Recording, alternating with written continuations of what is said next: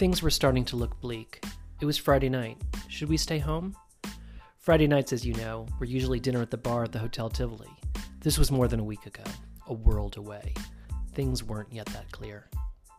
So we drove into town for just a drink, we said. At the hotel, it was quiet.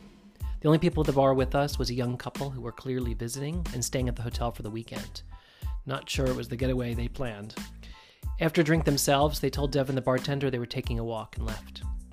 We continued to chat up Devin and offered our non-ending support regardless of what would happen in the weeks to come. We'd stay just for a drink and eat at home, but we promised to still be regulars. Jeanette, our friend and manager, mentioned that Giabatta was open, the new restaurant by Francesco Buttoni, who with his wife Michelle ran the famous Mercato in Red Hook you've heard me talk about, until January. They were now renovating a space in Tivoli for a new restaurant, an Alimentari-style restaurant named after his great-grandfather, a pasta legend in Italy. We were so excited. We've all been waiting for this new chapter. So we walked down the street and entered what was a joyous, busy opening night.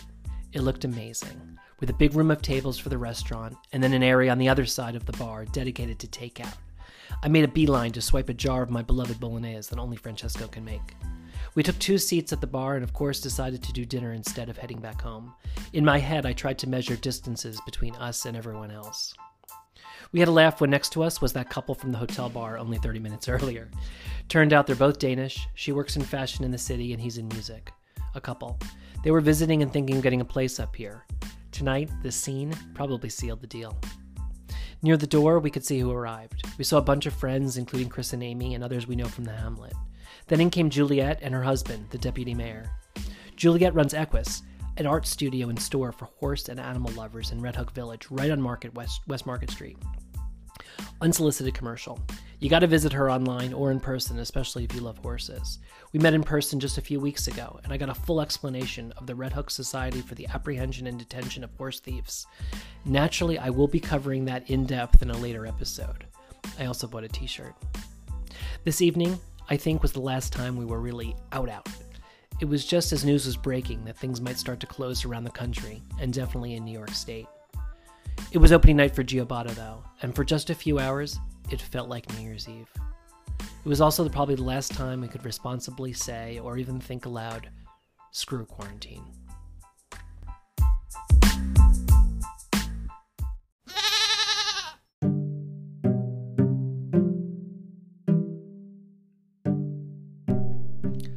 I'm Matt Zucker, and this is Cidiot, learning to live and love life in the Hudson Valley.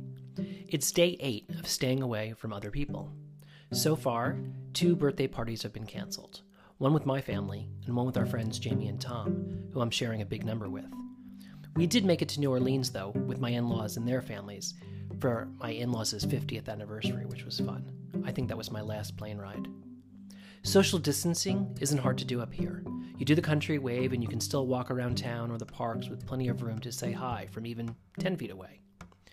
I'll admit we did think about where we should be, in the city, the suburbs, or the country. It wasn't much of a debate for us, though. First of all, we don't have the city apartment anymore, and upstate is home, so there's that. To me, it also seemed easier to stay healthy and away from it up here.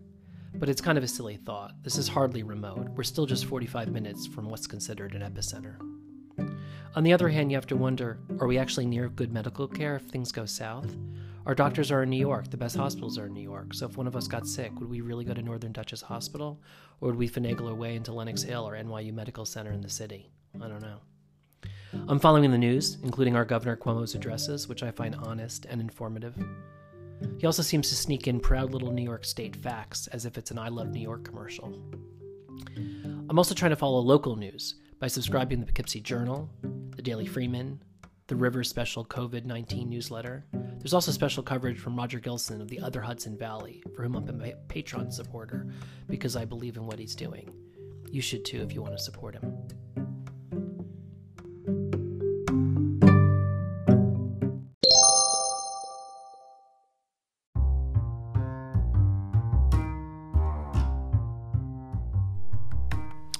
Things shut down fairly quickly. That Saturday, when everything really started to hit the fan, we stopped at Murray's Coffee on the way to Claremont with the dog. Only hours later, the first case was identified at Bard College, and Murray sent a note that being so close to the school and an employer of a lot of the students, They were closing. But people also seemed to get entrepreneurial fast. Our friend Jen, who's a librarian at the local school, started a YouTube channel for parents and kids. We found a new dog walker who can take Nora on hikes, and Brian can work in the garden safely. He also joined a running club, which has a good social distance, especially the first time when he ran off the route and got lost.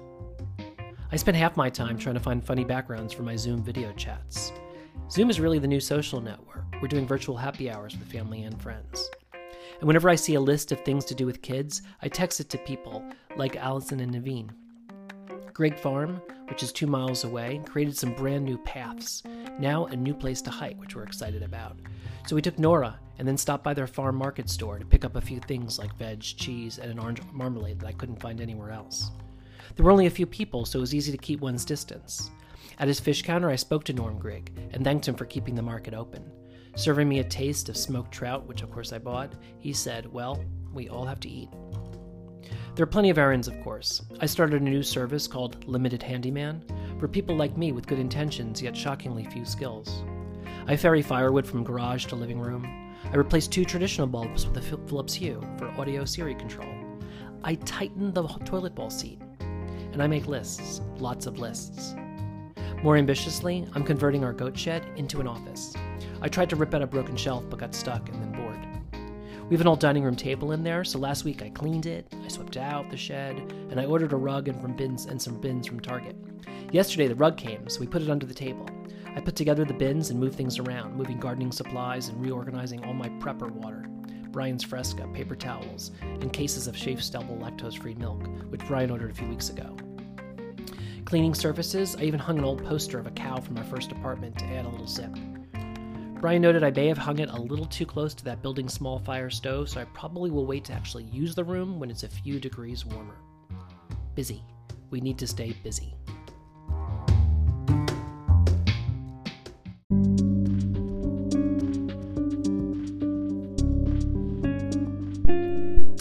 Now, not everyone is paying heed to government guidelines or basic common sense. I still drive by places up here, and like you hear about in the city, you can see folks chatting up close, and I'm sure they don't care.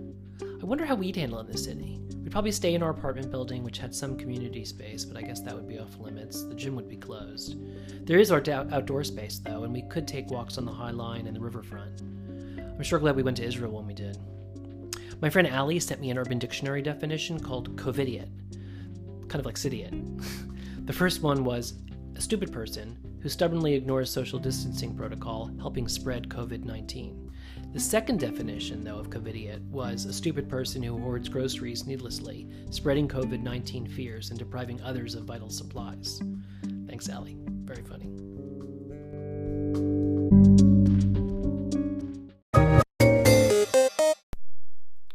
So I posed a question on our Facebook page to ask what people were doing right now. Juliet from Equius Art Gallery responded that she loves how everyone's offering help and pointed out the worry for our small businesses. There's plenty we can do, from ordering from them to buying gift certificates to use later. I saw that our town supervisor, Robert, has town hall ordering lunch every day from a different restaurant in the village, which is cool. I've learned you have to put hardship in context. A writer I know, Adam Baer, has a new podcast out called Recoup. Adam, with another author, Ava Hagberg, they both have long-time chronic medical conditions. And their new podcast, Recoup, talks about what it's like to be homebound all the time. We can learn a lot. I listened to episode 2, which focused on the virus, and found it smart, funny, and humbling.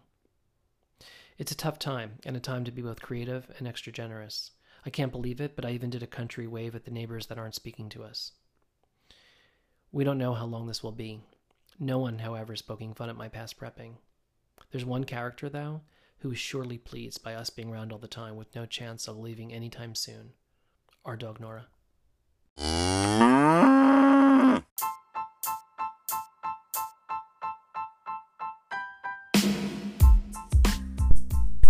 Thanks for listening. City is produced in the Mid-Hudson Valley by Matt Zucker, with every kind of support from Brian Fiore and Nora Ephron. Our local farms, media, and businesses are both our friends and our community. On the City at Facebook page, you'll see me promote various ones you could support online or ask me for a list. Meanwhile, please be careful, and as soon as it's safe, come visit.